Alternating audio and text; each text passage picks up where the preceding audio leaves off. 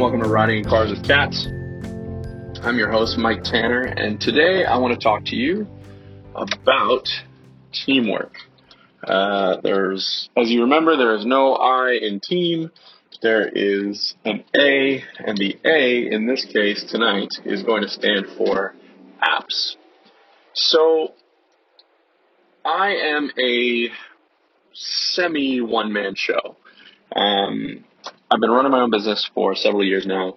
I've brought on a partner, so I'm not really a one-man show anymore, but we don't work in an office together. We work remotely on our own, and that presents both some problems and also some opportunities. So the problem with that sort of remote work is almost wholly in communication. If you work in an office with someone, it's very easy to just say, hey, Dave, did you do that? Or, oh, here's that file. Or whatever the case may be. It's a very easy thing to be able to just be there and say, okay, here's what we're doing. It gets a little more complicated when you can't just get up from your desk and walk over to someone else's desk and ask them these things. Now, in as much as that is a disadvantage, I also consider it an advantage. The reason I consider it an advantage is because of the amount of research that suggests that we interrupt people way too much, and that is a destructive force on productivity. Interruptions, that is. And so I feel actually pretty good about the idea that that I'm not interrupting him, that he's not interrupting me, and that we're able to work sort of on our own. So we do meet fairly regularly, although probably not regularly enough. We do meet fairly regularly in order to talk about sort of high-level strategy stuff. And honestly, because we actually really like each other, to sort of just be around each other. That's sort of how our partnership began in the first place. But the real question is, okay, so if you're running a remote digital conglomerate agency, how in the hell do you do that? So a lot of people ask about what kind of apps that I regularly use. And tonight I had someone actually ask me if I could do a little bit of an episode about the apps that I find particularly helpful and maybe the apps that I find not so helpful. And so that's what I'm going to do. I'm going to talk a little bit about some things that we've had success with and some things that we've had not success with. So for starters, I'll let you in a little bit on what I'm using right now from a collaborative work, project management style software. The first thing that I am using is we use a piece of proposal software called Proposify. So what Proposify does is it allows me to create really awesome looking and super functional proposals, which I can then use to basically pitch concepts to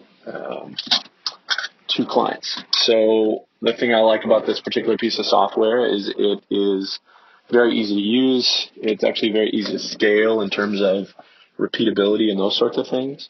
And it is integrates very well with other systems that we use. So because we use Proposify, we also use Basecamp because the two integrate quite well together. And Basecamp does a whole bunch of things that I really, really like. We can create files for clients right there in place. We can have some communication amongst the team. We can set to-do lists. We can do scheduling. There's check-in options, all these sorts of things. I don't love the file storage system in Basecamp. I find it awkward and clunky, and I wish that it did that better. But really what we use Basecamp for is to communicate and to track and plan work. And that's sort of what we use it for, and it works relatively well for that. We've previously used a couple different pieces of software, and if I was a one-man show, if I was a true one-man show, I would still be using one of those pieces of software, which is a piece of software called Asana, Asana. Asana is really, really great if you're a single entity. I don't find it nearly as helpful in terms of team communication. There are, from what I understand, a large number of integrations that you can involve that make that process much better, but I just haven't had great success from a team perspective with those things. There's a number of other apps like Trello, which allows for some sort of list making and that sort of stuff. But for us, the real kicker was Basecamp allowed us to integrate well with other pieces of software, and it handles relatively well most of the features that we use. I'll tell you honestly, the biggest thing that I would really recommend, and what I have failed to do on my own, is keep your communication with certain individuals on a single channel. So myself and my partner, we are friends on every conceivable platform that there is. We follow each other on Twitter. We follow each other on Instagram, in some cases with multiple accounts. I have, on my system, I basically have 3 accounts that are all me, that are different Jekyll and Hyde style aspects of my life. And so we follow each other across all those. We follow each other on LinkedIn. We follow each other on Facebook.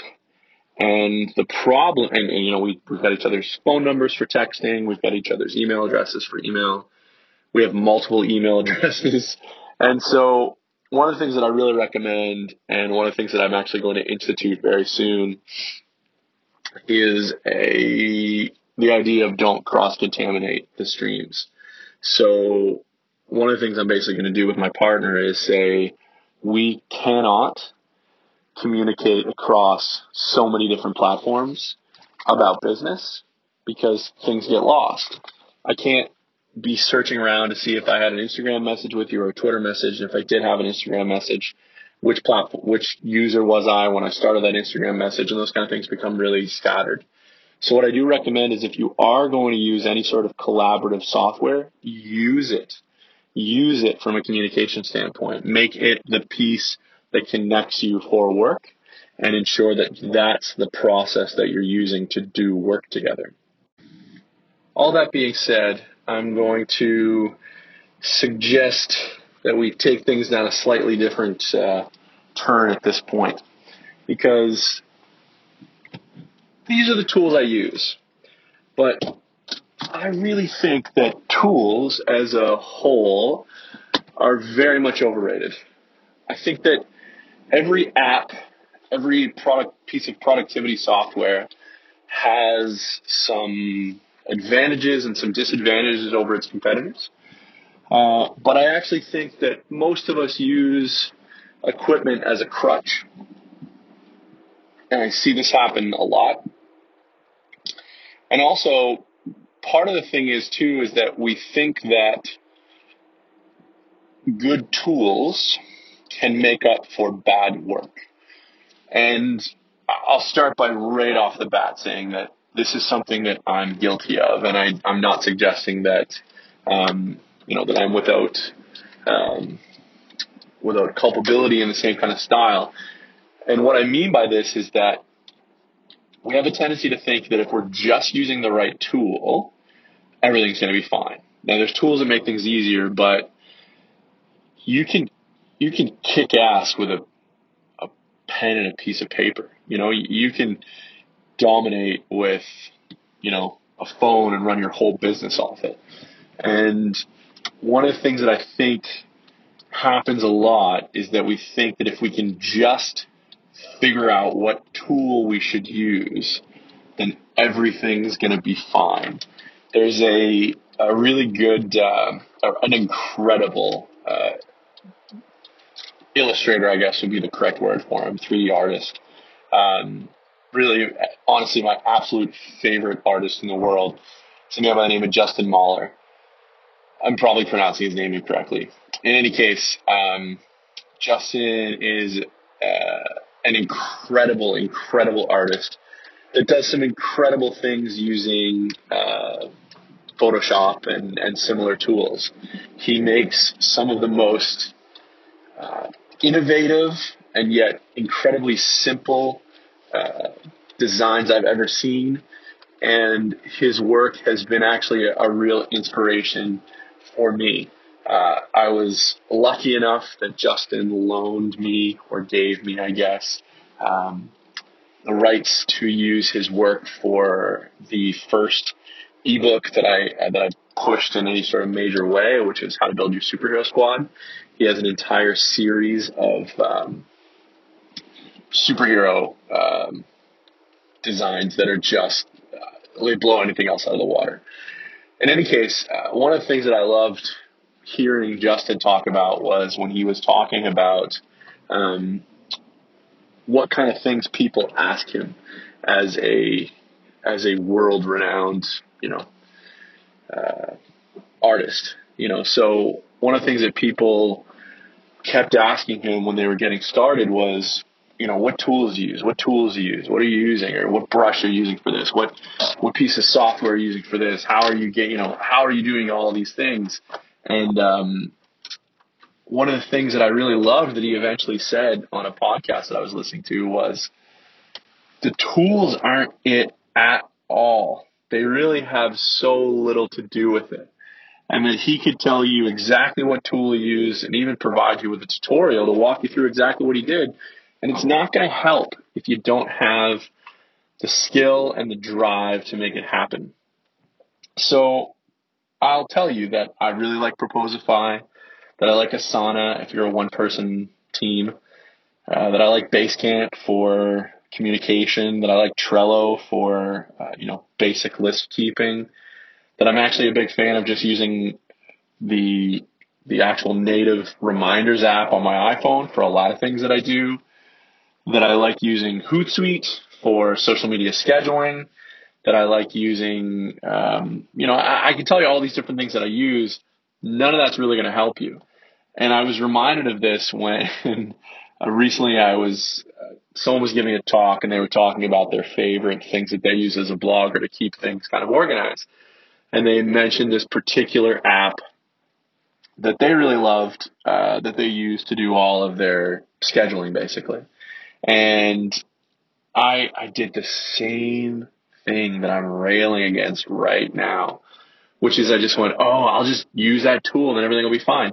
But it's a relatively complex tool, and I couldn't just learn it off the top of my head. So I gave it kind of a try, and then I kind of realized, look, I'm really comfortable using this other thing. I can use it well.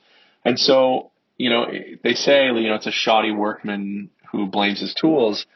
I kind of agree with that in a lot of ways. I think that if you've mastered using something, probably stick with that thing. So in the end, I think tools, apps, pieces of software, all these different things, when it really comes down to it, they're kind of overrated. And what you really need to work on are the skills behind it and the ways to drive those things. I've listened to a lot of people talk about this particular concept, with the concept being, do you want to master that individual tool, that individual program, and then be useless when that's no longer used or no longer the standard? Or do you want to understand what's behind it? I was learning how to do some 3D animation at one point, and I asked this incredible 3D animator was actually giving me sort of my own personal masterclass, just as a friendly thing to do.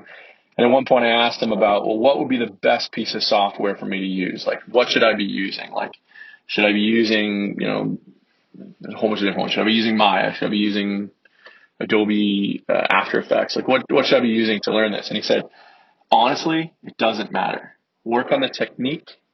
The tools are really not that important. And if you can do it in one tool, it doesn't matter what the other tools do.